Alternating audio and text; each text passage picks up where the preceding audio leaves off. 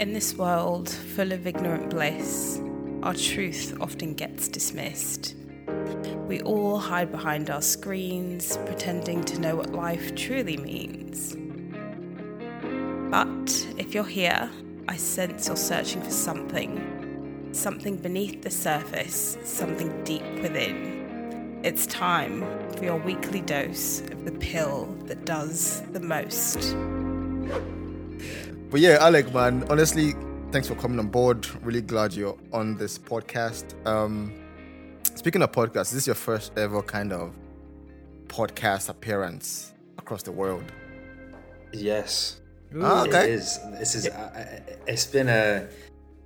It was a bit of a mission actually for me to get onto it. I mean, I was a bit nervous earlier, you know. I was a bit scared. No way, I don't believe that. Because this is the kind of thing I've wanted to do for a while, to be fair. So, nice. But yeah, like as soon as you sent me the topic guide and stuff, I was like, you know what? Yeah, I'm all in. So, but yeah, first appearance. Nice. And speaking of that, and when I podcast sent shows you with the topic guide, what was going through your head when you saw the topic, etc.? What was going through my head? I guess this is a bit of a blurb, isn't it, before we even get into anything. But I guess for me, it kind of reminded me of, there was this one time, right? And I'm not any form of like influencer or anything like that. I've got like a humble like 1,500 followers or something. They're all loyal to a T. Like, I love Instagram and stuff. I love the following. But like, I posted something, it was like last year, about body image regarding myself. And it was like the most engaged thing that I'd ever posted. Multiple guys messaged me saying like, mate, like, I appreciate you posting something like this. And I was like, yeah. And I was like overwhelmed. I had like, must have been, I mean, you think about a story, like, I mean, as I say, I'm not like anything big, so these numbers are probably puny to a lot of people, but like, I had like 50 replies to that story. Oh, wow. Yeah, That's a lot of guys replies. that I knew are like, yeah. And I was like, what's going on right now? And I was replying to all of them, and it was really nice. It was just wholesome. And the biggest thing that people kind of said was, there's not enough, and there's a lot of like ladies actually replied to it as well. The biggest thing was, there's not enough guys talking about this topic. So as soon as you kind of sent me it through, and I was like, yeah, this is something that's like meaty. This needs to be spoken about. Yeah. No, that fills me with even more joy actually, because I mean, I didn't know that story. I don't think I saw that post. So it's good that it's kind of coincidental that we've kind of met in the middle here. And just for context, I think obviously the topic is on the podcast title, but we're definitely speaking about the male body dysmorphia topic and everything that surrounds that. And I think usually when we hear that word, we usually hear that word being linked to women, right? I mean, we saw that from several movies and like The Crown. We've seen that on Instagram, across social media, etc. But for definition, we just know it's obviously something that implies when one person is preoccupied or obsessed with how they look, or their perceived flaws, or their appearances. And I think, as I said, in recent times, actually, we've kind of seen studies have shown that it's actually something that's also men focused, that men are also feeling such kinds of satisfaction or preoccupation with their bodies. And I think even your Instagram post actually mirrors that, because that's real life data right there. Before I go into stuff, Toby, when I spoke about this topic and I sent it to you, what was going through your own head as well when you saw the topic, the notes? Was this something that you've ever thought about? Yeah, so I think for me, in terms of like my body and stuff like that, I think maybe the biggest thing for me was around like 2018, 2019. I think that was when maybe a couple of years before that, my mom would be like, "Oh, you're looking a bit skinnier, you're not eating," and things like that. And I'll just count it as the thing that mothers always do, that, you know, that's what's going on. But then I moved from Nigeria to Ghana, changed jobs, and there was a lot of stress on that front.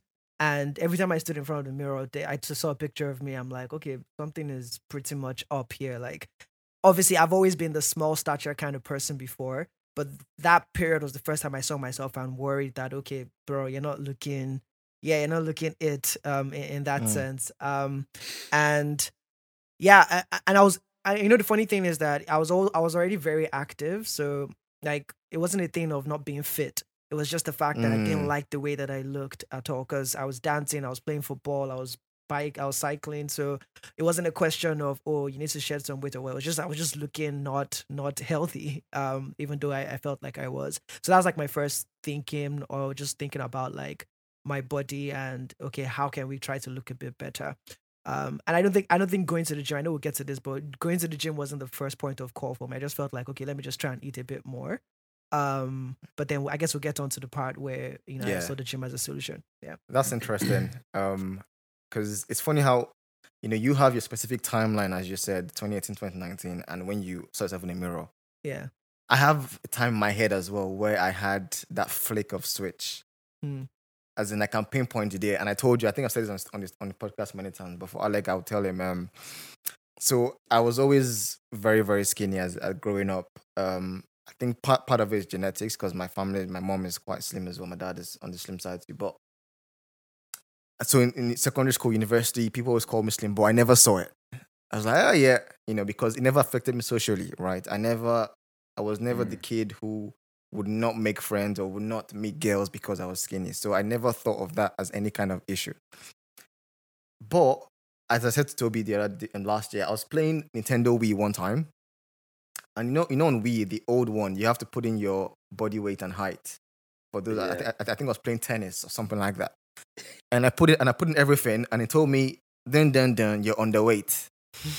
And then I thought, Oh, right. yeah. Because like, it showed me the BMI on the screen. I was like, yeah, let's get BMI into I'm this like, argument as well. what is going on? and then I looked it up on the internet, and then that was the moment where I just thought, oh crap, everyone was right. I am skinny. Yeah. And then I think that was actually like 2 months before I traveled to the UK, so it was good timing, because as soon as I landed here, I knew that after I started out in school, my first mission was to just try and find a way to change my physique. So that was my own like very first conscious examination of myself. But the funny thing is, and I'll let you jump in here, but the funny thing is, for me, that wasn't where it ended, but that's where it began. All right, and I want to emphasize that's where it began. It didn't end at that point. And but for Alec, for you, have you had a specific moment where you've noticed your body? Boys, I mean, I think it's definitely interesting me being here in this trio right now, because you've both described the feeling of skinniness, of kind of feeling underweight, and for me, it's always just been the opposite. So, like from a very young age, I was big boned. I was like chunky.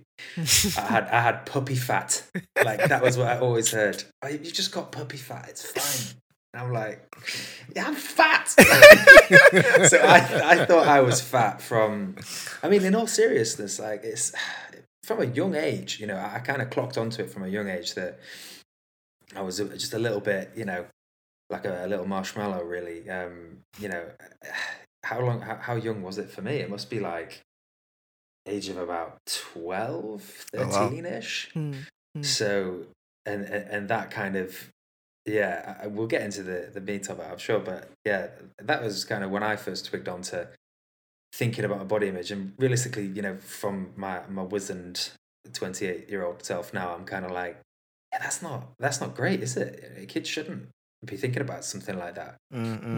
It wasn't a full preoccupation, it wasn't like I was always thinking about it or anything, but it was, I kind of thought, I'm a bit like chunkier than like the kids that play football and stuff, as I say, I'm not massive into football, but like, and so yeah, I definitely noticed it from a young age. And it became more so when we got into the gym and things like that, but yeah, I'll let you guys jump in before I go off on a tangent. No, do you know what's funny here? I think what's funny here is that for us, I think even with kids that were on the bigger side, we didn't have that scenario in school, like gym, like practical gyms. And I know we had PE and everything, but like that never really came in for us until much. Maybe you have one or two classes. So there wasn't any like activity kind of thing that everybody had to do. that would then let someone know that maybe they were fit or unfit. Because if you don't yeah, like I to, see what you mean. yeah, so if you didn't like to play football, you would kind of like, you wouldn't just hang around the football kids, right? If you didn't know how to run, you wouldn't go to the field to run. But we never had that, Yeah. like, let everybody come together, and then you now see that, oh shit, I can't actually run, or I'm too big to do XYZ. So we never had those situations. So it's just interesting when you mentioned it was when you got to the gym that it kind of like started to, because I thought you meant gym later on, but I realized you meant gym sort of like in the early days as well, right? Or correct me if I'm wrong. Yeah, so I mean, definitely, like that's a really interesting observation. I never even thought of that. That's kind of where it probably started. You know, like in even like primary school. You know, like primary school, you got PE, and you know, so imaginative. Like PE teachers, great. Let's just make the kids run for as long as they can. Fantastic. So like I'm set on like cross country, and I'm there like, I can't keep up with my mate who's like, just see you later. Like, he's built for it. It's like a whippet, and I'm there just like flipping Mr. Blobby trying to keep up. But yeah, no, that I definitely noticed from a young age with stuff like that. And you know, it kind of fosters a small seed of feeling, you know, there's something up with my body here, right? Like what's going on? But I don't know, different strengths and whatnot. But yeah, no, gym for me was a little bit later on. Thankfully, I mean, it was nice. We managed to actually go to the gym in secondary school because we had like a little gym there. So I was probably how old? Like 15 I think when we started, and then like I joined a gym as well when I was 15 as well. Oh wow. And obviously not allowed to go near the free weights because that's going to stunt your growth. But obviously, for the record, for everybody listening, that is a fallacy. That's actually false. Don't worry about it. But yeah, no. And then I realized actually I was never good at running, but I was actually quite strong. Right. So I was like, oh well, you know, maybe this is my thing. But again, as we say, opens a whole new can of worms when you start doing things like gym, and then you realize that space, and all of the things that come with that as well. So yeah, but yeah, so it's slightly different timelines. But yeah, that about starting cross country and stuff, that really got me. And before we carry on, random question, Alec, have you ever tried boxing? I mean, so as well, another thing about me, I mean, I've got ADHD, so even as a kid, so I was only diagnosed last year actually. But as a kid, and that's a whole other podcast topic, by the way, if you ever want to go into it. But so as a kid, I kind of like flitted between different things. I did do kickboxing actually for about a year and a half. And I really enjoyed that. I got I don't know what color belt I got. I don't know, flipping tangerine belt or something. But yeah, I enjoyed kickboxing actually. Never did boxing though. Okay. I can't skip, so I mean. Same here. Like you know what? Actually, yeah. I couldn't skip properly until I would say 1 month away. When August now, I would say June. I was barely skipping over 10 seconds straight because that's because I never skipped, right? But I always assumed skipping would come naturally. But actually, skipping is actually quite easy. Just the more you do it, like every other thing. Yeah. No, but honestly, like, you know, I'm living proof of that, bro, because I couldn't skip. Like, I couldn't even do any shuffles. I couldn't do anything. But one day I was skipping in the gym after like just doing it regularly.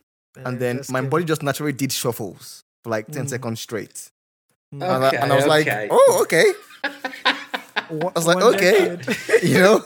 But anyway, let's put skipping on the side. Thick boys don't jump, bro. Thick boys don't jump. That's what I'm going to say. Oh my God. Put down a Touche, shirt. touche. Like, I just put on a shirt. Put on a shirt, make that merch. Yeah. So, yeah. Okay, so like, let's talk a bit about our personal journeys into perhaps how we see our bodies before we go into the abstract culture aspect of this topic. And personal first, I think, obviously, we've all spoken about our journeys into gym and perhaps how we've seen our bodies, recognize our bodies in our minds. But for me, in terms of the topic of dysmorphia or preoccupation with one's body, I made the comment earlier. I said that when I observed my skinniness, in quote, and I started thinking about working out to build up and look at how I can bulk up rather. Even though I began to gain some weight, over time, which took ages. I don't think that thoughts kind of left my head. Perhaps that insecurity, or perhaps that preoccupation, if I'm being honest, because there are times when over the years where if I don't go to the gym for a minute, let's say a week, perhaps, or more, I just begin to feel a bit of discomfort, and not particularly because I am a health freak, but I sense it's because I sensed it was because I was always worried I'll go back into being that kid that realizes very skinny. And lockdown was the biggest revelation of this for me, in terms of I knew I couldn't go to the gym, and I was seeing my body in the mirror every day at home, and I just always felt I was very, very, very, very skinny. And then I remember like I'll probably make a comment to probably my friend on the phone, and probably my ex-girlfriend at the time on the phone, and she'd be like, "No, you look normal." I'm like, "No, I look very skinny. I'm really upset about the gym." Which is why when you guys are working out, you and Daniel, I went there as well because I couldn't power lift, but I just said there's a bar, I'm gonna go there. So for me, I think that skinniness has kind of followed me even up to now, if I'm being honest, because even though I get the feedback loop from society, from my friends, people tell me like, "Oh, I look like I'm in decent shape." I appreciate that based on the work I've done over the years, but deep down inside me, and there's a part of me that always still feels not completely satisfied. Always still feel like I'm on the edge, because I feel like if I don't continue at the gym, I'm gonna go back into looking very, very weird. And it's so bizarre because even when you work out, sometimes you don't. There's actually no. So let's say I go to gym this week. My body may not change massively, but just mentally, I feel like, oh, I'm back to looking normal now, or I'm back to looking buff now, and that's just been my kind of experience with this idea of preoccupation. I think so far so good. I'm trying to be more at peace with the fact that I should think more about fitness and health as opposed to about my body image. But I'm not gonna lie, it's something that I still think about, and I'm not yet moved on from.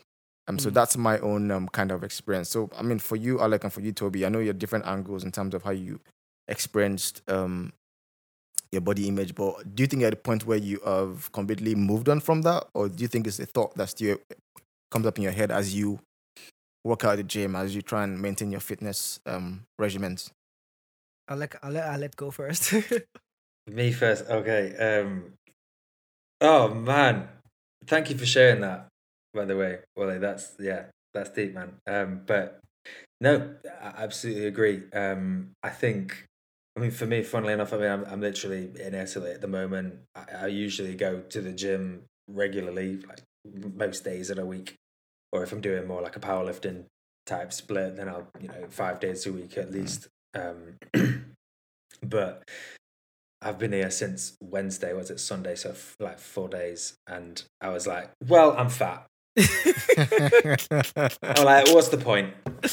I'm like avoiding mirrors. I'm like, I want to sit by the pool, but I'm like, "Oh, can I take my top off?" But like, it's a bit like that. It's not like crazy to the point that it stops you from doing anything, but it's definitely it is there. There's something there. I mean, I've been through all peaks and troughs of body weight. Like, I mean, at my heaviest, I was about 123 kilos. And my kind of body image then was more dictated by my strength, because that was in more of like a powerlifting type thing. So I was like, okay with it. But, in terms of actual body image, like if I was to put myself right there now, then I would be like, oh my gosh, like what's going on? And it's definitely, I agree. I think I don't know if I'll ever particularly get past that. If I could have like 2 weeks off the gym and just be like, yeah, I look completely fine, and I'm not even thinking about it at all. It's just there, there's just niggling, And on the flip side, and this is coming from more like my kind of like health kind of promotion, etc., and being involved in healthcare, I think that there's some remnant of a healthy thought there, in terms of the fact that, I mean, as a physio, I'm kind of like, it's built into me to say it and get on my soapbox and tell 14 patients a day about it, that exercise is Good for really you. it's the most important thing you can possibly do for your body. Yeah. You know, you can have as many medications, etc., as you want, and you can have, as you know, people can have lots of different health conditions, but if you can exercise, if you know you've not got health conditions that mean that you can't, it is the best thing you can do. So I think that there's something deep within our psyche that's there to say, like, if you're not doing it, then you probably should. So, you know, on the flip side of the kind of like body dysmorphic disorder, there's also kind of a slight silver lining there to say that, you know, it's probably our body's just innately trying to motivate us to do exercise and to do movement and to work on building muscle mass and to work on all of these things that are super beneficial to your body in the long run anyway. But yeah, on the kind of like really shallow level of it, it's a bit shit to feel like, oh well, I've not hit the gym in 4 days, so now I'm a blob. So great. Yeah. What's the point? Yeah. Okay, cool. And for me to kind of like, obviously, my story will be similar to Wale's, but what as both of you are talking, what I was realizing is if you don't start going to the gym, I guess your psyche about missing the gym or like it's just not there. You don't go, like you don't have those moments. But the moment you start going to the gym and just keep it consistent for like 1 month, for the rest of your life, it's that feeling of off and on kind of thing. Like, cause I'm thinking since before 2018, like, yeah, like I'll go biking, I'll play football. If I don't play football that week, it's not a thing of, oh my God, I haven't played football. So I'm going to, like, for me, it was just another physical activity. But the moment I start going to the gym, and you start to see changes and then you stop, like any 2 days, you're just thinking. And then for me, I think I went a whole year of, like I switched houses, and so my gym was much further away. Then the gym I found was a lot closer, was like that was closer, closed down. So just everything kind of like dismantling that whole stay active thing. And I was working out at home, but it doesn't hit the same way. You're not carrying like metal, like No, like it doesn't. you know, like that metal is godsend. So something in that metal that connects with the that skin. just connect. Yeah, so like I'm at home, like throughout lockdown was even quite annoying because I had to buy dumbbells and all of that, but I could only buy, like, I think the total weight was maybe 15 kg or something on each hand. And when I was going to the gym, I was already lifting more than that. So at some point it was fine. Then at some point I'm like, I need to be lifting more than this, but then I don't have any other accessories. And then looking for body weight exercise, and I'm like, I don't even weigh enough. So what's my body weight even doing for me in this case? So it was just a whole. One say I don't weigh enough. That's funny. But then, you know, at some point I was like, you know what, let me just focus on cycling instead. And I was a bit more consistent with that. Then I started to lose some of the, like, you know, muscle that I was seeing in the mirror, and I'm like, okay, I need to find a gym.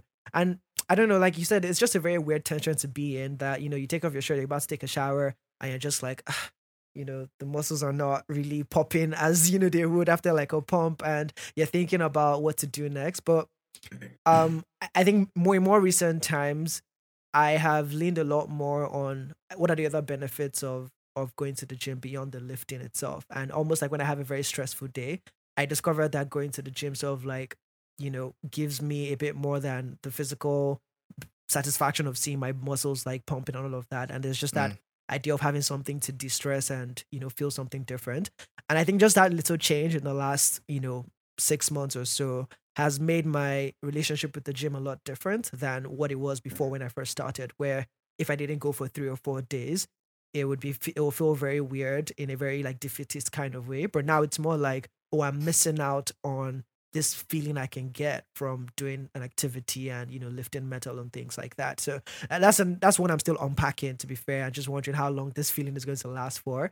But maybe you can say because I'm looking better as well, it's also that part that I'm subconsciously thinking about in addition to like the other psychological benefits. See, that is a very weird thing because there is a kind of a reward for it eventually. The reward in the sense that even if you're obsessing with the gym, even though there might be a cry for help, or that might be something for someone to perhaps have a chat with you about, even if you're obsessed based on an insecurity, the outcome of that obsession is rewarding, not only to you, but to the society which you face every day. And that makes it quite ironic. Yeah, that's because true. You are also commended by your efforts in the gym, by how your efforts make you look or act if you're in a physical activity. And then that kind of rewards your obsession with the gym, if you're obsessed. But then the obsession may not be healthy because you might be using that to cover up certain parts of your life that maybe you just need to overcome through the gym and other things. So I think for us men, it's also kind of a weird one because even beyond that reward structure for how we look and how society portrays the ideal man in quote, there's also that other end of if you're a skinny guy, you kind of if you're too skinny, it looks less appealing. But then men are also pressured to lose weight as well and have this kind of physique that should fit in between. Now, of course, there are cultures in which this varies because, like, if we're going to the idea of cultures, it varies. But across board, it's kind of that same idea. And the other irony as well is to gain weight also kind of means you have to gain muscle.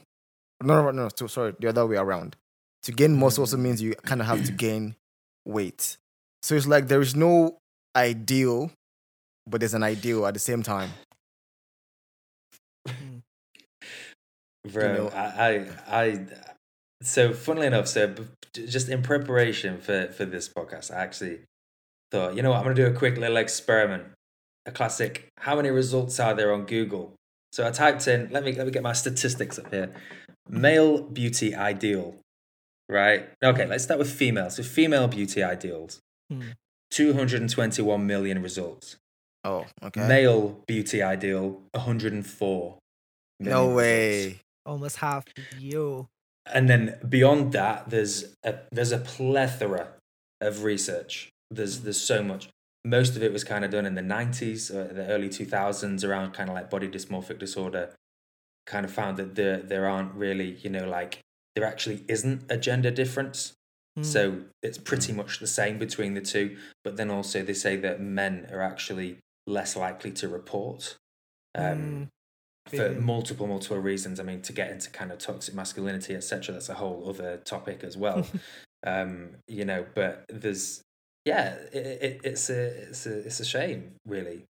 And these kind of male beauty ideals, the goalposts are always moving.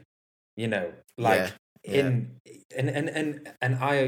don't think that any of us are qualified at all to speak on behalf of female beauty ideals because that's we're men, so we don't know how a woman might feel about those topics, and it's obviously shit for both sides.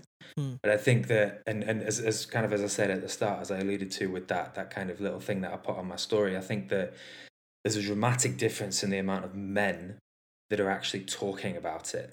Yeah. And talking about it publicly as well. So I don't know whether it's pride. I don't know whether it's toxic masculinity, like I say. I don't know what it is.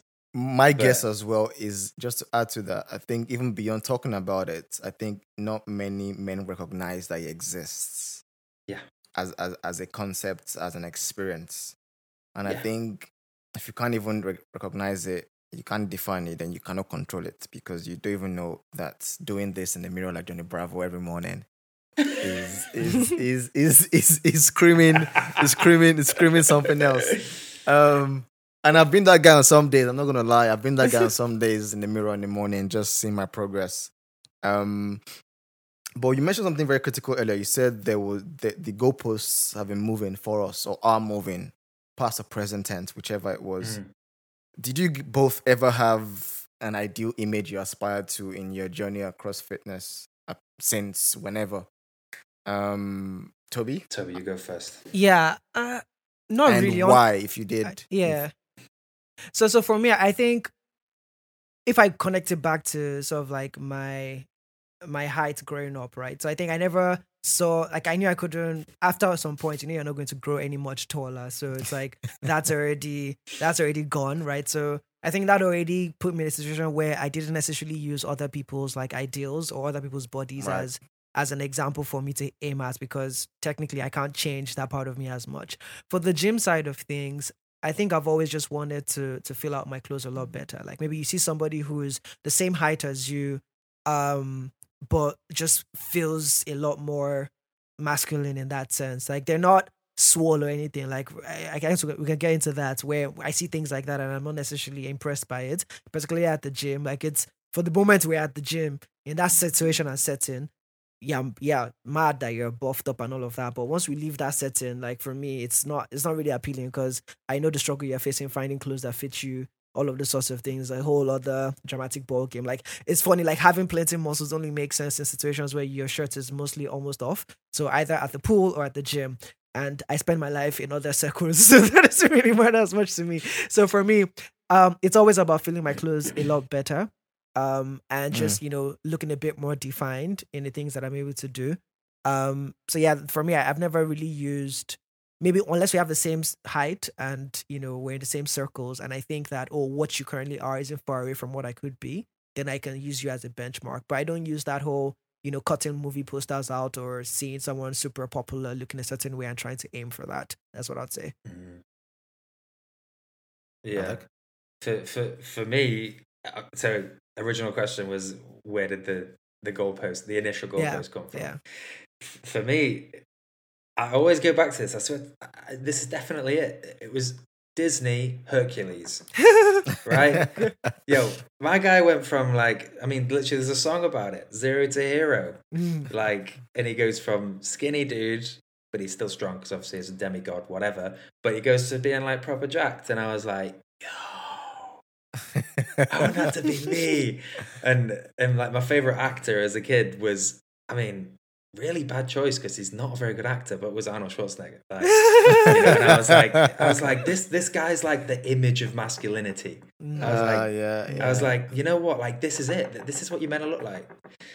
He can't talk particularly well. He's not a very good actor. Like, but this is what I should look like. So.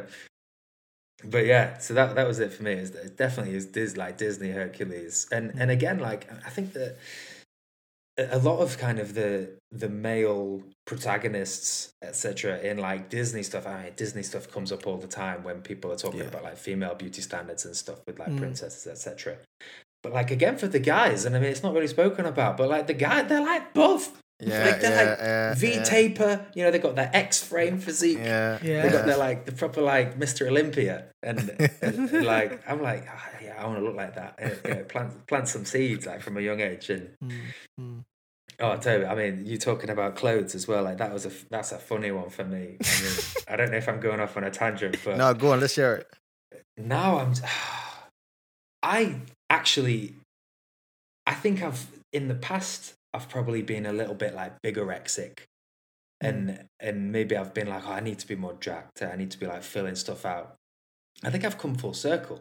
I think nowadays I'm just like, I kind of just want to be like really like slim, because I would just love to walk into a clothes shop and not end up being in that changing room with that really horrible light shining on me that makes you just see all of your imperfections, thinking like, I can't put on these jeans to save my life, and having to buy like 4 waist sizes up just to get past my ass. Like, yeah, the amount of messages, if I ever wear something that's not gym clothes on my social media, the amount of messages I get from guys like, bro, like, where'd you get your jeans from? Because I've got like 30-inch thighs, like, so like to find clothing is difficult. I'm sick of it. Imagine. I don't want to fill it out anymore. I want to just be like sat in it comfortably. Yeah. I guess that's the thing, as I'm saying, about the goalposts are always changing, whether it be culturally, socially, or just for yourself. Because when you realize these implications and stuff, and like when you realize, like I sit on a plane and I'm in the middle seat on Ryanair, and I'm like, yo, I can't get comfortable right now. Yeah. Like, Not Ryanair, those guys. Bus in the sky, bro. Bus in the sky. Yeah. I think for me, I don't know if I had. I think, as I said, growing up, I never really thought about my skinniness too much until that moment, because until that moment with the we, and it just keeps being a funny story, that we, because I was already at this point 22 or 21 thereabout. So it's not as if I just woke up, as in my brain just woke up. I'd had a good 3 years of what you call adulthood, at least early adulthood anyway. But I think obviously since I started going to the gym, I've always been I've always had the ideal to perhaps just look, maybe like Toby, fill up my clothing, but also feel feel confident in how I look, or rather make my look make me feel confident in how I feel about myself. Mm. And I think for me, the worst part was just my legs, because I mean I think it's an African thing, perhaps an African thing, but calves were like the big what you call a destroyer of hope, because like even Oh man. because like even if you go, even like you work out at the gym, you're doing well, you can begin to see how perhaps your body's coming out a bit more in your clothing. But the legs were always just hard, and my physique is kind of slender, but also my legs are quite long, so you definitely see the skinniness in legs a lot more than you observe the body upper body skinniness. So the legs were just always killing me, man. I'm like, I don't have any wish just for these legs to just look less like toothpicks. Like God, please.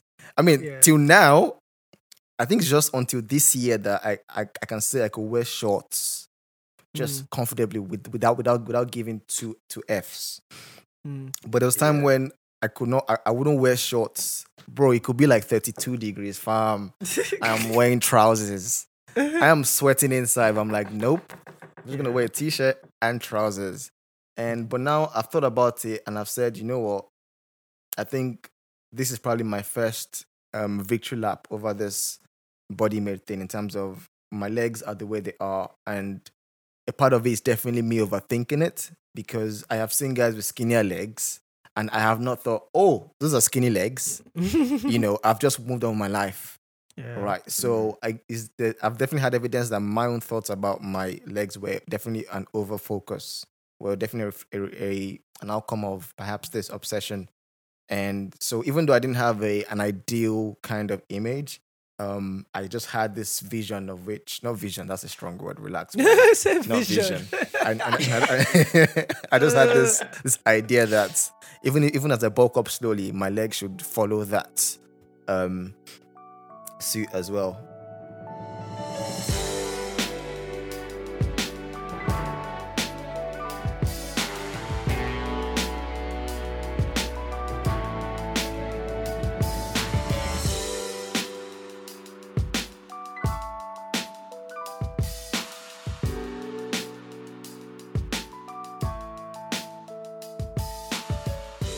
But in that same vein, I've got a question for you guys. I think obviously we've seen that the world is getting very much progressive now, which is good. On the female sense, we see a lot of diverse body representations across, whether it's Rihanna's makeup line, whether it's a fashion brand, whatever. But we don't get that same for men. And I thought I'll pose a question that is quite hypothetical to perhaps ask you guys if you guys have any theories or ideas why we don't just see as much diverse representation of body types for men across media, across stores, across brands, etc. So my initial thought about it is kind of like it's less of a barrier for men in functioning in society, because we can always I feel like the money conversation is a lot more where you see men kind of like have a lot more issues with, in that sense, because you could be big, unhealthy, or skinny and unhealthy and whatnot, but if you have the money, society seems to afford you the same level of, like, Right. let's not look too far, compare Elon Musk to Mark Zuckerberg. Like, they're both not, well, I guess Zuckerberg is even fitter in that sense because he's involved in a lot more kind of activities, but before he got into all the activities that he was in, nobody ever thought about tech guys and they're like, oh, this guy is not fit enough. Although Jeff Bezos, like, there was one brief period of He's his ripped, life isn't where he? yeah, he moved from like he went from like just regular accountants looking kind of guy to some jacked up version of himself. So I feel like there's also a trend right now where tech bros are also trying to enter that. Some of them are entering that, like, kind of thing. But I'll generally say, I think for men, why we don't see a lot more, like, when you go to a store and whatnot, is that I don't think those things even attract us to buy stuff in that sense. I think It's more like if you have the money to buy what you need to buy, the cars you want to get, those kinds of things. Maybe that's why. And women are more judged a lot more by how they look. Tend to be judged a lot more by physical standards and things like that. And money doesn't necessarily replace that for them. But men have options in that sense, based on society and all of that. Alec, what are your thoughts on any theories on that?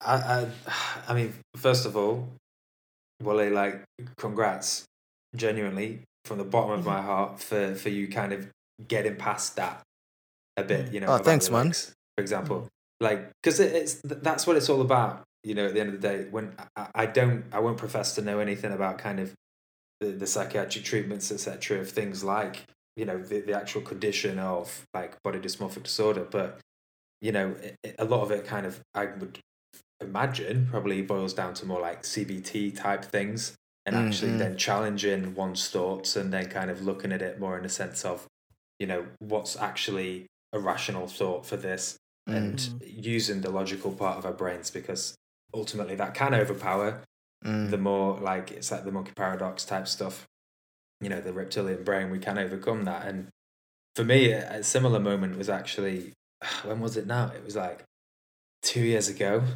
second year of my master's doing physio, and I decided, you know what, I'm going to wear vests. Up until that point, I couldn't wear vests. Or like those sleeveless. Just like vests. just like sleeveless, and even actually like shorts. I never wore shorts before for the opposite reasons as yourself. I'd literally like, everybody knew me as tree trunk legs. I was always called tree trunk legs. Now, as a powerlifter, I'm kind of like, yeah, you know what? Shit, I'm gonna rock that shit. Like, I love having tree trunk legs. Like, I can squat 300, sick. But like, you know, as a kid and stuff, you squat like, 300. That is crazy. Okay, what? I've squatted it. I'm not. If anybody listens to this and they're in the powerlifting game, I've squatted it once. It was in the gym. It doesn't count. It's not competition standard. Whatever. Maybe I'll do it in comp one day. But you know, I kind of completed it once I did that. So I was like, you know what, whatever. But no, it's different, you know, and it's how you. It depends on the things that you value. Again, like we say, but no, congrats on that. No, thanks, man. Appreciate it.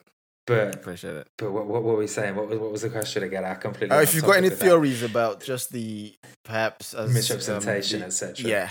Yeah. I from don't the male know, perspective, to be fair, because I think that it probably does boil down again to kind of what Toby was saying. Like, it's more in terms of, I think for men, there's a big reliance on more like social status, etc.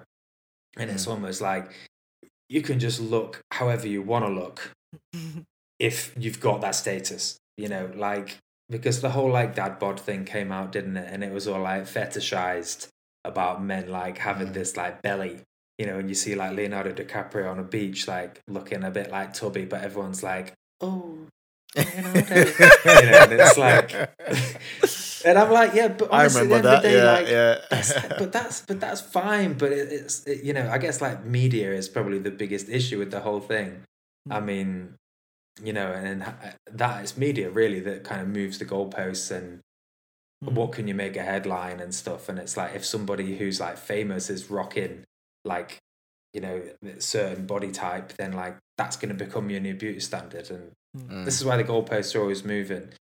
But I mean, like, I guess like you do see like on kind of like ASOS, you know, like you get like the plus size stuff. Oh yeah, that is true. As well, that is true. Like the plus size guys, and like we've got like flipping like Giacomo. But like I've not looked at Giacomo for like years, but I know that kind of came out as being like the big boys like website for clothes and stuff. And like again, it kind of comes down to this like almost.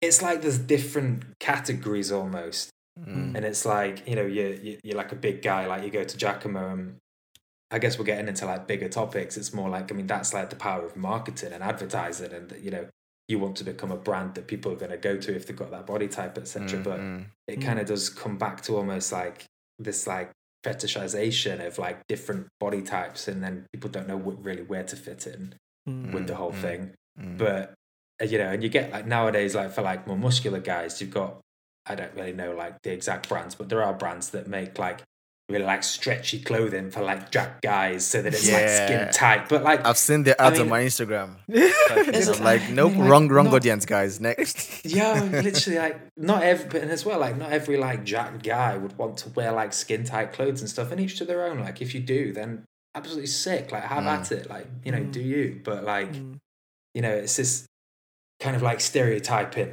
all across the board. And so I think there kind of is that representation, but it's like we maybe don't see it and stuff as much. And there's definitely not as much in terms of like you get like plus size models for women being like, I mean, it's actually like a thing. Like you can be like a plus size model for women, but I don't think you really have like, not that I've seen anyway. I mean, I kind of live in a silo a little bit anyway. I'm not really into like consuming too much media, but like, you don't see plus size models for men. You're not getting like Jack Black doing like Fashion Week in like Paris. Something I was thinking about is, do we? Because I'm trying to think of our parents, right? Like our dads and all of that. Like, what were the body standards in their day? And because their day, because I feel like going to the gym, this whole physicality of men seems there's a wave. There seems to be a wave going on about it now. But like I don't know if it was the same thing in the UK, but in Nigeria, like which daddy is going to the gym? Like even like you never really hear of. Maybe you hear of some dads that play tennis or play golf or do something, but it's never about physicality. It was about staying active, like in old age. So I'm just wondering, like, was it the same in the UK? I mean, first of all, when was the gym invented? Wasn't it in the 50s? I mean, gym has been around since the ancient Greek times. Yeah. Oh, really? Yeah. No, but like it's been around for a very, very. I mean, like if the like modern gym. Let me if Socrates was talking about, was it Socrates that said like if a man doesn't actualize his like physical potential, then he's not actually being a man or something like that. I don't know the exact. That was like such a bastardization of that quote, but like there's something like that. But like I feel like it's been around for eons. Really. So but I think the revolution of it was in like the 80s, like the fitness revolution. Yeah. So I guess that's probably where I was leading to. When was the fitness revolution industry? When did that really emerge? And I think that was 70s, 80s. And our parents were in adolescence enough at that. Yeah, I think why I asked that was there could be a question of if you're born with something in existence, it becomes part of perhaps your identity a lot easier than if something is born while you're already existing. So you could our generation will have a lot to say about that based on technology and everything. I feel like a lot of things came after we were born and after we were like grown up, and we've still adopted them quite strongly. But we adopted because on the tech front, because it forms a frame of how we socialize naturally, whereas fitness doesn't. But what would differ between you and perhaps somebody who was born in 2000 is how they perhaps attach value to the social media machine in terms of their identity. Because we can visualize a world when those didn't exist, albeit it was a very tiny portion of our lives because we're still quite young. But they can't. Fair enough. I think go on, Alec. This whole thing, I mean, like, social media's got a lot to answer for. Yeah, exactly. I mean, physically, but definitely emotionally, psychologically, like, if you've not read the book Sapiens, I would hugely recommend it to anybody who's listening, or you guys as well. Like, such a good book. I mean, evolutionarily, we are not geared up for the world that we live in at all. Like, there's this massive surgence of kind of like ADHD diagnoses and like multiple mental disorders. And, there's probably like so many reasons why that is. But I mean, me personally, I would probably say things like social media, it's just visibility. It's like our brains aren't geared up for it really. And I mean, you go onto like Instagram and say you want to start the gym. When I wanted to start the gym, I went onto like YouTube and there was like 3 people on there that did like fitness videos. now. I mean, how many is there now? Now, Actually, every bro is a yeah, gym bro. Yo, everybody looks Yeah. like they were made in that tank that Captain America came out of. Like they look like they've had some of that serum. Like Yeah, everyone looks yeah. amazing, even at Yeah. like really young ages. They're Someone like get this man a teenagers. shield.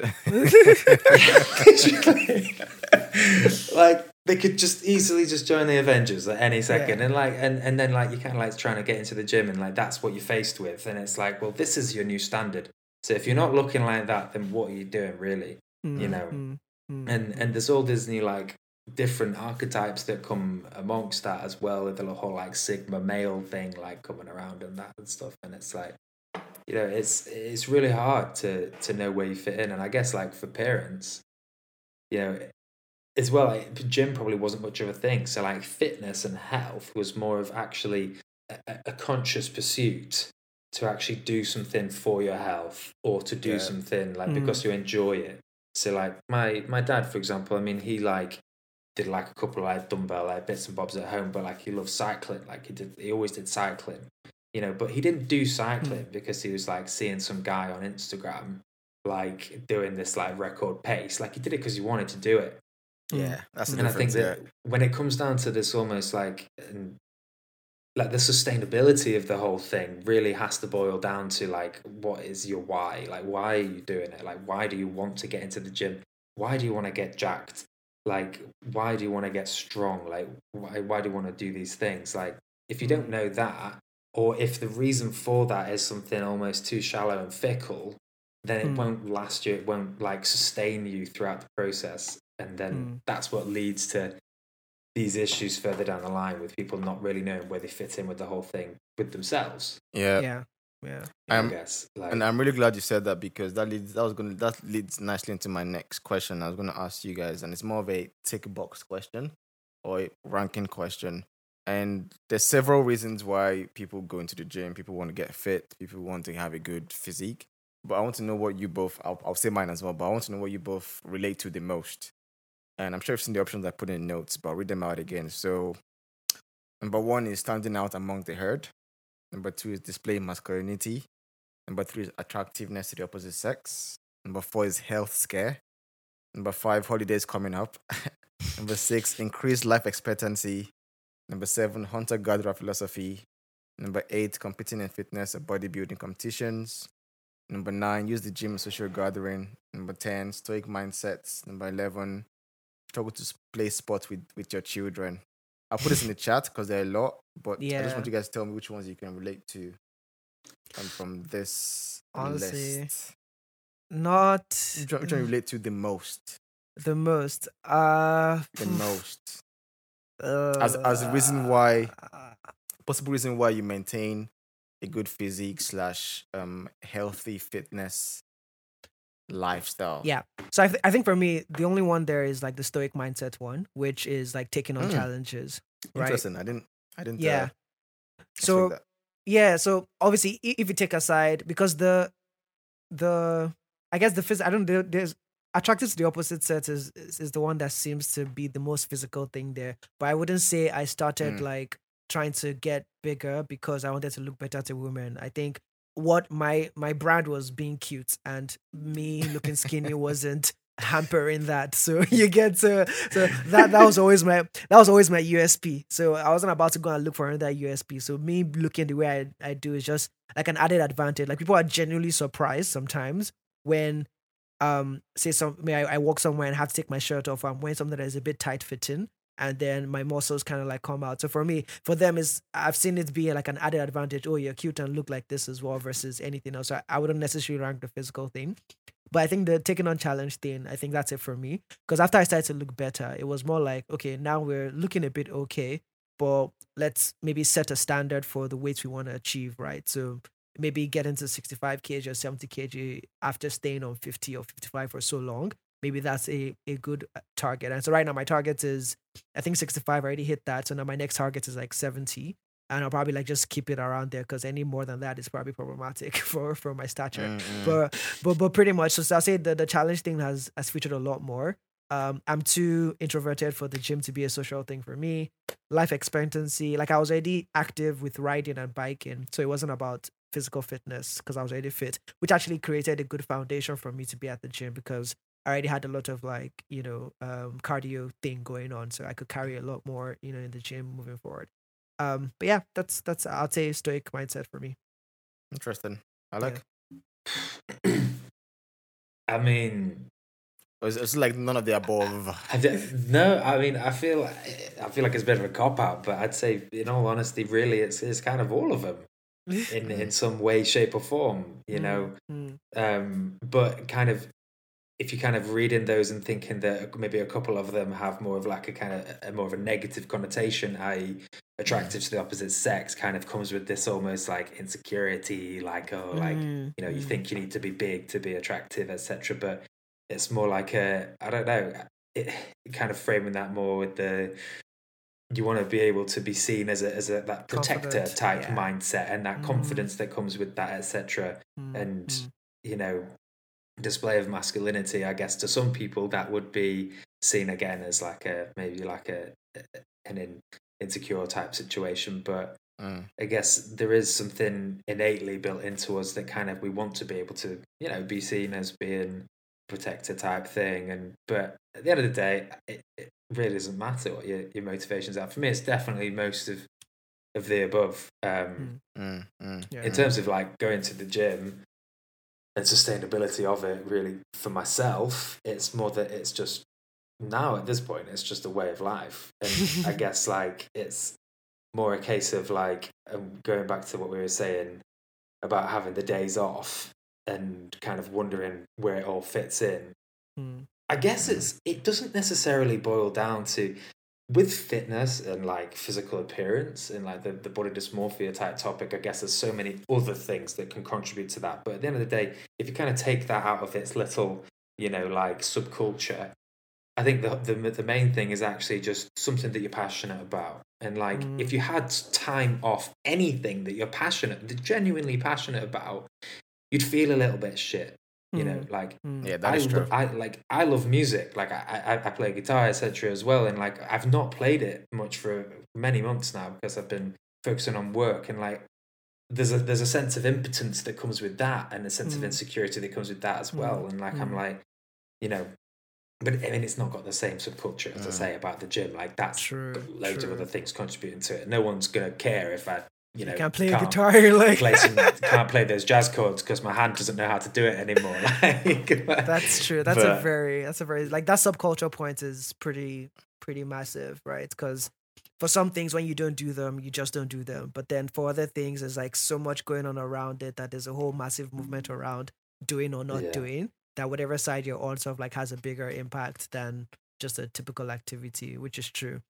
And I guess because with music and all of that, maybe it's because there's also a very small subset of the larger human race that can do that. You almost have to have a talent to do it, but people don't think of the gym that way, particularly like just working out generally. People don't think of the gym as, you have to have a talent to be able to lift in that sort of way. It's like, well, you've been given a body, everybody has the same body, kind of like, do it, which is something that we can get into later, because I feel like some people get into the gym and start to do things that I don't know. Maybe you're the physiotherapist here, so maybe confirm this is a logical thing or not. But some exercises with the way your body is and the way some exercises are they're easier for and safer for some people to do with some body types than others. And some other people, based on how gym equipment is sort of like designed, you have to be careful how you use them because maybe it doesn't match, your physique in the way to actually lift it safely. So for example, maybe like a machine or like a shoulder press machine or whatnot, like it's casted into a certain shape, right? And to support your back and whatnot. But if, I don't know, maybe you're not the right height to width ratio or whatnot, using the machine just anyhow could actually hurt you. But then somebody who's much bigger than you comes and tries to start to correct your form just because this is how they lived. And the person is not really a professional person to be able to ask you to do that. I don't know I don't know if that's like a logical thing.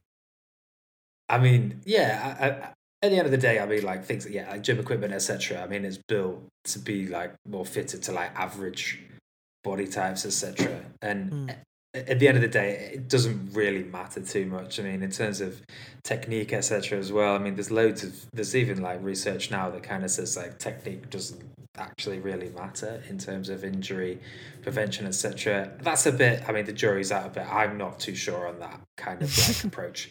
But yeah, there's always a way that somebody can get into it, regardless of body type, body shape, etc. It is very much accessible. But yeah, no, I think like that kind of prompted me to think about this. I think the biggest problem can almost come from with this plethora of things that can contribute to, say, body dysmorphia, is that, as you say, we're born with our bodies, and then in some way we can kind of say like, well, everybody's almost got the same body. Then in the same breath, there's kind of variables that you can change, and there's variables that you can't change. Yeah. And I think that, and I'd kick myself if I didn't mention this on a podcast about male body dysmorphia. But there's this whole thing about, like being 6 foot or whatever, like when I was like 17, 18, and I'm thinking like, I'm going to stop growing soon. I'm not quite made 6 foot. I'm like praying. I'm like, please, can I just make 6 foot, like, and there's these things that, you can't change and whatnot. But then, like, when it comes to the gym, you're like, well, that's actually something that everybody can change, and then you almost dependent on your other independent variables, the things that you can't change, then people might end up getting into a really, really sticky situation in terms of the thing that they can, i.e. like the gym. And they might, think like, well, I've not got this, but I can really work on getting like massive pecs and a like a 200 kilo bench. But like some people, that actually isn't realistic. And that's where like that gets a bit deep, and like where people can then struggle with that. I think, I mean, in terms of like the main thing, and I would never want to profess to like give people like advice on like how to deal with it and whatnot, but it's definitely a case of like knowing your why, as I say, like know why you're doing it, and like regardless of what your motivations are, like kind of like sticking to that and staying true to that. But also, I mean, it's easier said than done, but acceptance really is just like a huge thing. Like you've kind of just got to be like, well, this is kind of what I'm dealt with. These are the cards I've got. I can maybe work on these things, but ultimately, like, we have so much other stuff that you have to do day to day in life. There's so much more to life than having rippling pecs and like like ripping biceps. Like it's not actually like, it's not going to affect you day to day. Yeah. But so I feel like I've kind of got more conclusions type process with that. But like, I think we'll definitely end on the gym topic real quick, because that'll probably be our last point of call. But I think one thing I want to call out that you said that was underrated, for me anyway, was that you said amongst the list of things that I gave as options, you said one of it could be the passion. And that if one falls out of something that is a passion, they would genuinely feel a bit begrudged with themselves. And I've never thought about it that way before. Until this call, until this chat, never thought about it that way before. And I guess I'm gonna keep that in my mind as part of my own reasons, because it makes total sense. Because even if for example, what else do I like to do? Let's say even this podcast, for example, if we have an episode where I don't prepare for it and I just jump on, and I know like I've done a lot more to prepare for the episode. There was a lot more juice we could have talked about. I feel really shit, right? But that's because this is also my passion, to break down ideas like this with Toby and guests like yourself, alongside doing just for us to learn, and in this 3-man circle, or 2-man and 1-woman circle, if they guess that's a woman. And I guess it's the same with the gym, because if I think about it, from the reasons that I gave, my reasons have evolved across time. Obviously, at the start, I said it was the health scare, BMI stuff, right? But now I think whenever I think about it more, it's more of the like, oh, this is my life now. I can't stop. You can't stop. I was listening to Hulk Hogan in a podcast, which I really enjoyed. And he was speaking about just his life in WWE and WWF, whatever. And he spoken about how his current fitness now. And Hulk Hogan is 70. but man, he looked great. Mm. And then I think the host was asking him, "Oh, like, so what's your motivation?" And he was talking about how he just feels he has to continue. And then like somebody told him, his friend told him like Hulk, like, don't stop. If you stop, then you are done. Something like that. And then that just stuck with me, that yeah, like this is for life. This is a lifestyle. And part of going to the gym is not just anymore about trying to stand out, but also about, this is my lifestyle now. So if I drop out of my lifestyle, what seems to be part of what I think is with me for life, then I'll definitely feel a bit off. So I think hearing you say that has made me realize that the reasons why I might feel off is not solely because of insecurities or solely because of fears, but also because actually I enjoy that shit. I enjoy being there after work, feeling sweating and going back home, feeling like Yeah. I've combined my day with mental and physical stress together. So yeah, so I really appreciate you saying that. I thought I'll re-say that so that it doesn't It go sticks.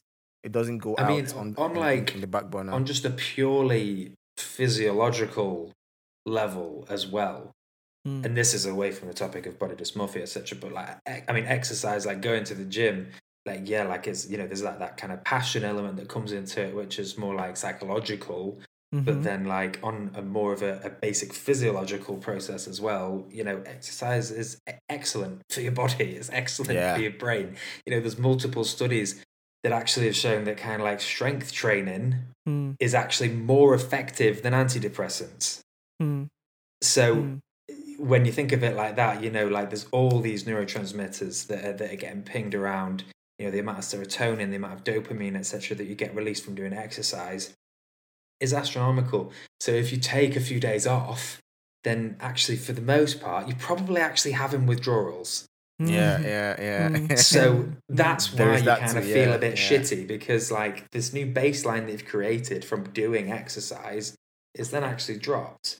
And then, it's kind of having that awareness around those processes can really help people to kind of differentiate from almost this body dysmorphic thing that has this kind of real negative kind of connotation.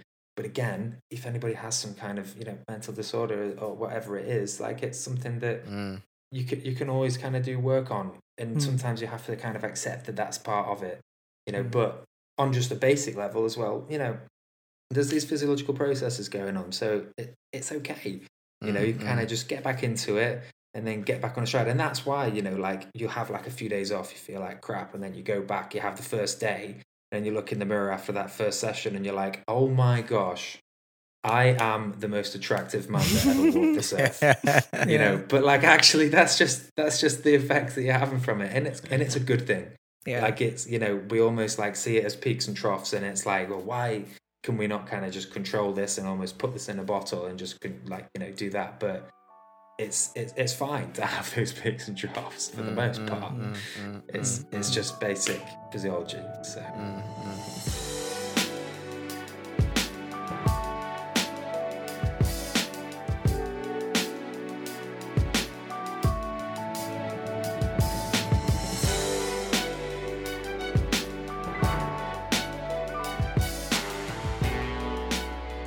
So before we wrap up with the gym topic very quickly, I just want to ask you both a question because I'm curious to hear how would you say very quickly your journey into fitness has changed your life?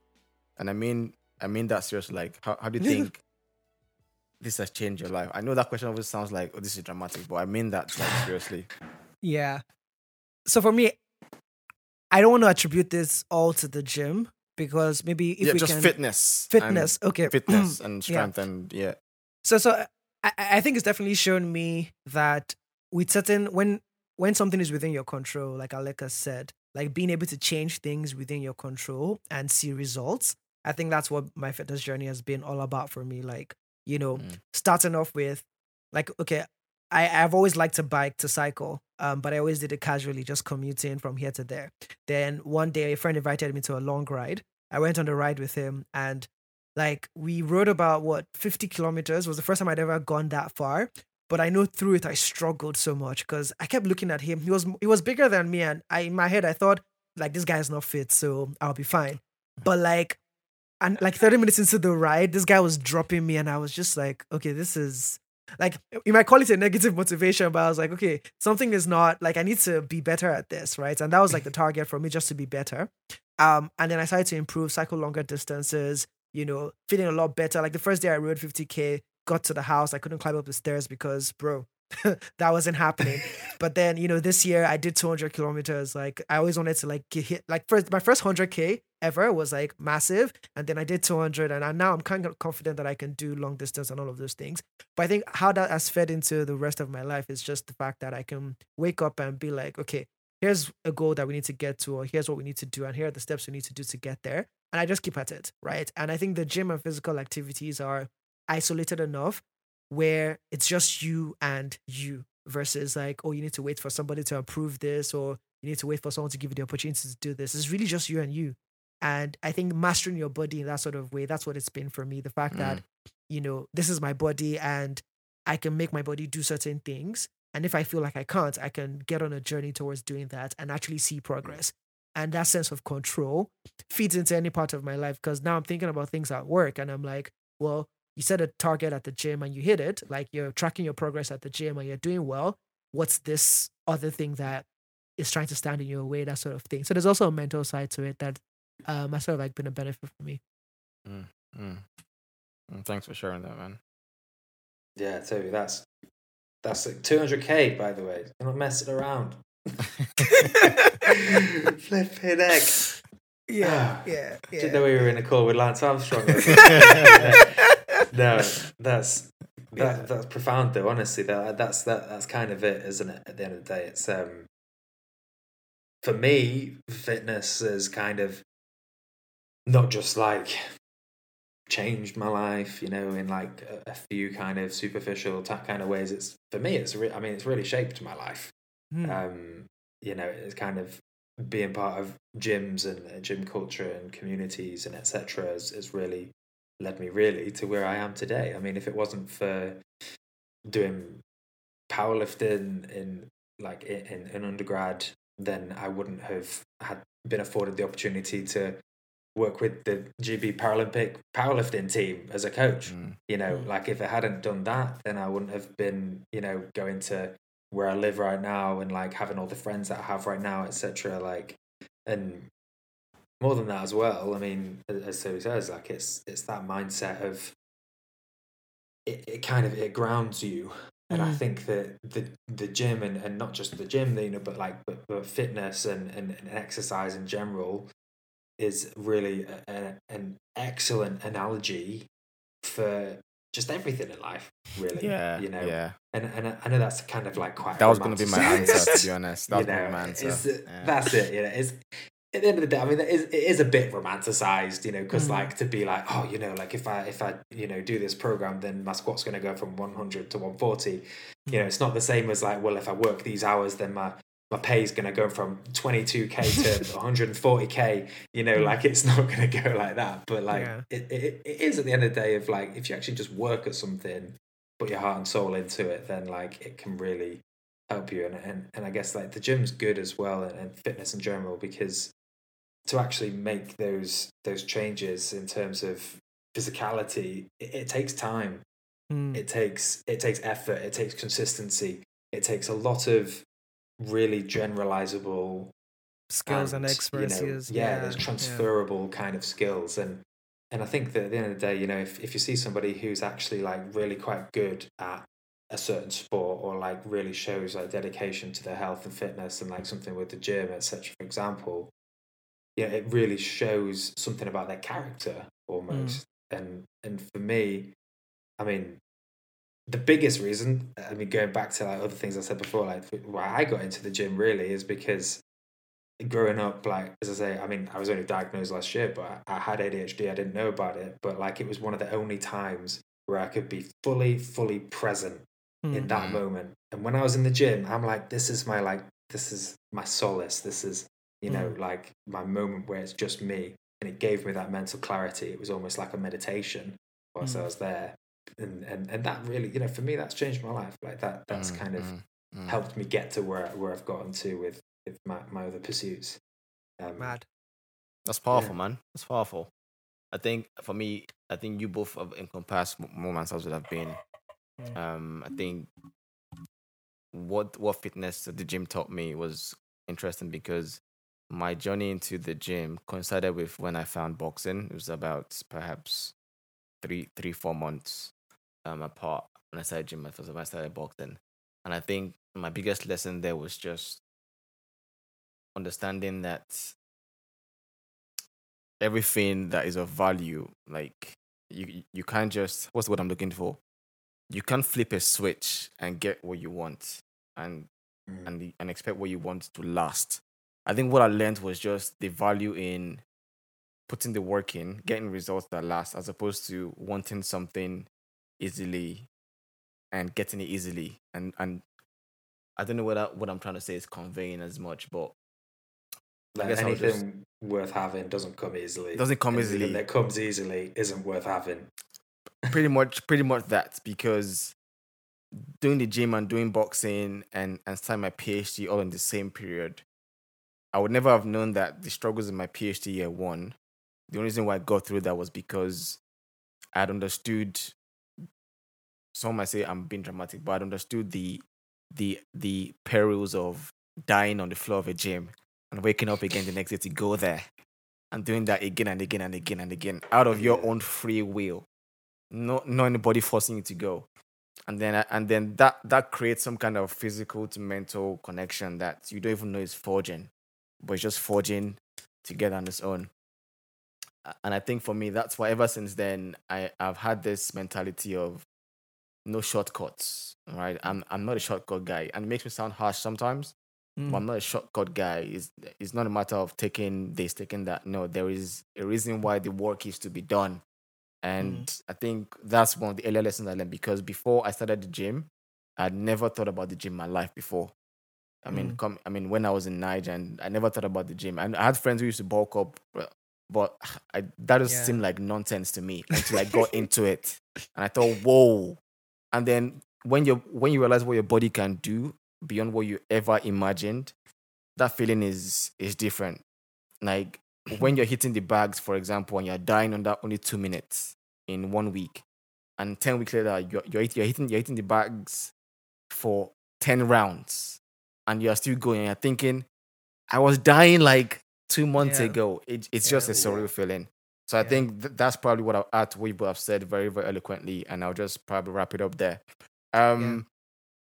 Given that you're the gym guy, Alex, before we go, do you just want to give us some positive gym mentality, positive gym habits that you think? Not sorry to put you on the spot, by the way. I know this is a very on the spot question, but do you have any habits that translate into healthy masculinity or healthy living that you practice at the gym or probably just towards your gym life that you think you can share with us on this call? Goodness gracious. Put me on the spot, why don't you? Nah, joking. I think honestly, at the end of the day, it's all like super like cliche stuff, isn't it? You know, I'm not gonna try and like reinvent any wheels here, but it's just a case of just get in there, you know, just do what you can, really. I mean, if I'm thinking about like the advice that I'm trying to give to like my like 65 or like say like 75-year-old patients who have got like severe knee osteoarthritis, but like they're kind of like cracking on with stuff and they're actually doing pretty well. And they're like, well, what can I do to just like take this to the next level? You know, it's like I just say to them like, just do what you can. You know, get training, get doing something that pushes you, that challenges you, and just little bits like day by day. It really doesn't have to be that you're pushing for like new PBs all the time and that you kind of like create this like negative mindset. Not necessarily negative, but like it can become negative wherein realizing that at some point you're not going to keep hitting PBs like week by week, like it does taper off a bit, like, but just do what you can, you know, and actually like take stock of that, and actually even if you've not necessarily beaten some PB on some session or whatever, just being like, you know what, like at least I got in there and I did something. Like, Yeah. and that's not even me trying to be like toxic positivity at all, because that exists and that is Yeah, also yeah. very, very harmful. But like, you should be, you know, you should be proud of yourself, because it's difficult to do. And even on those days when you really don't feel like doing it, actually just getting in there, doing a bit, that's okay. Just do what Yeah. you can. Yeah. So, Absolutely. Toby, how about you Like, from your cycling world? Any gems to drop? honestly, like it's the same thing. Like this PB thing he just mentioned, like it took me a while to get out of that funk, because when you first start, like hitting PBs is great because you're getting fitter, and then you then hit that plateau and you're like, I just rode today, spent 2 hours, and like, so I use the app called Strava, and it tells you at the end of the ride, it can show you either gold stars, silver stars, or bronze stars to see how well you did on your segments. And every time I finish a ride and it's just empty, I'm like, like, wow. Yeah. But I think, traveling and being away from cycling and having to build back my, physicality and fitness, I think I'm now learning to take that more as wins, right? To, be sure that, okay, I went cycling today, even if I didn't hit a PB, the fact is I just, I think of things, showed up. yeah, Yeah, I think of yeah. things cumulatively as well. I think sometimes when you're doing activities, you forget about the cumulative effects of things, right? So you think you almost always have to hit those highs and celebrations, but the fact is showing up consistently also builds up. Like, you're still adding to the same buckets. Just because you didn't add, like, a lot to the buckets today doesn't mean you didn't add at all.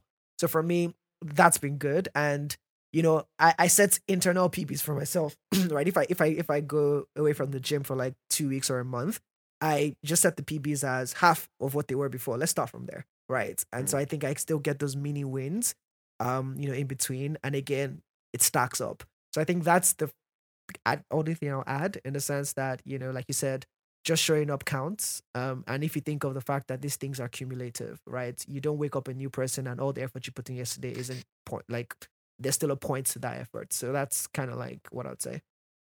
I've got to jump in on that again, because that's like, Toby, that's, literally, that's massive, because I think that it's kind of getting away from like body dysmorphia almost more into kind of like this like performance, like dysmorphia. I don't know what the word would be for it, probably as a word, but we're in, particularly within my realms and kind of like in powerlifting, and I'm sure that it's the same in like most sports, for example, that you attribute so much identity to actually what it is that you're doing to this pursuit, and that if you're not matching that or beating that, then you've suffered an insult to your own identity.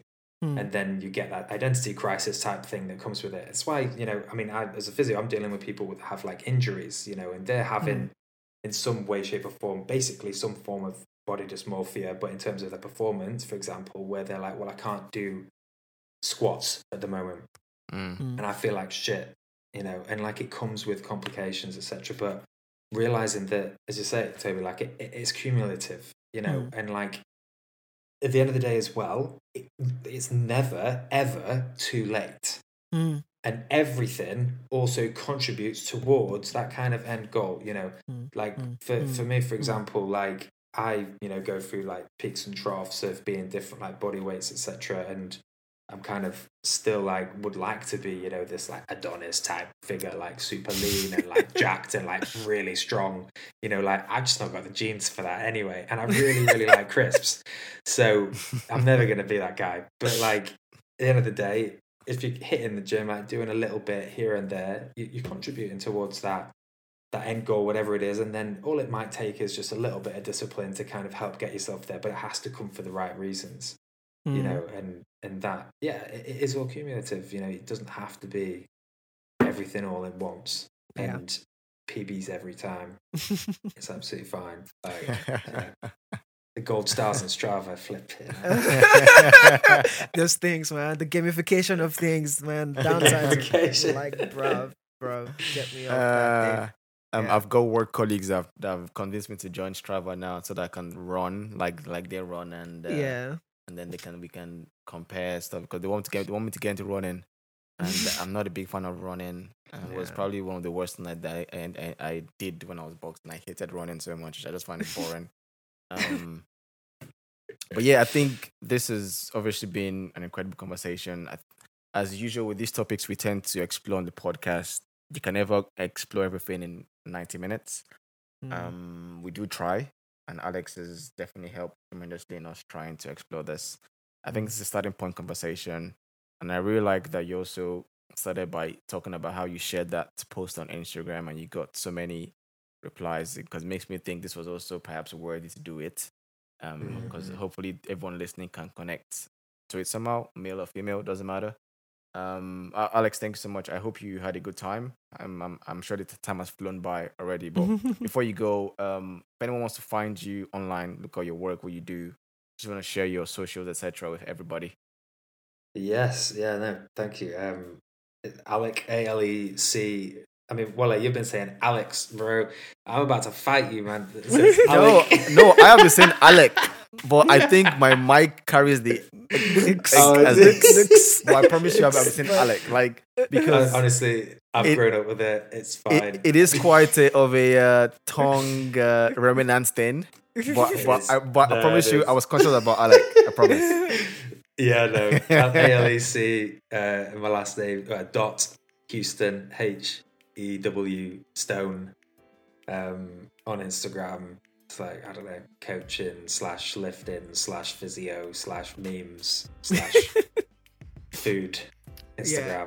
I don't even know what it is. I don't know what it is. By the way, I love your videos. By the way, I like the ambience of them. Yeah, they're super. They we need are to get you on our ridiculously videos. crazy. I think you told me what you use. I think you said you used Adobe one time, but they are incredible videos. I'm not saying that because you're here. I mean, I've told you that before, like a year ago. I noticed it. So I noticed that as well. I was like, videos are incredible. They have an ambience to them, like an aura. Like don't mess it. Yeah. Aura, aura. It's an aura. Yes. Yeah, bro. No, I appreciate that, guys. It's proper. No, to be fair, that's what I kind of want to do. I mean, I guess like this isn't related to what we spoke about, but I mean, in terms of like the physio world and like the health kind of the healthcare world, etc. There's a lot of like really quite sterile content out there, you know, like, I mean, like, I'm not going to insult anybody's like different types of posts and stuff, because there's a lot of really good stuff out there, but there's a lot of like carousel posts, a lot of like things to read, etc. You know, I've been really lucky. I mean, I've had like some good compliments from some physios, etc., and saying like, oh, the content's like, it looks quite cool. I mean, I'm really the only thing I can say, I'm only just starting. Like, I'm like, I want to continue down this route, like, because health promotion and stuff is super important. And I think that taking it from more of a modern mindset of things being a bit like aesthetic and like stuff, because that's like, I'm a creative at the end of the day as well, really. So like, but no, I appreciate that a lot. Thank you. I love that. I feel I'm blushing a bit. I don't really feel I'm a bit red right now. We'll definitely share your stuff.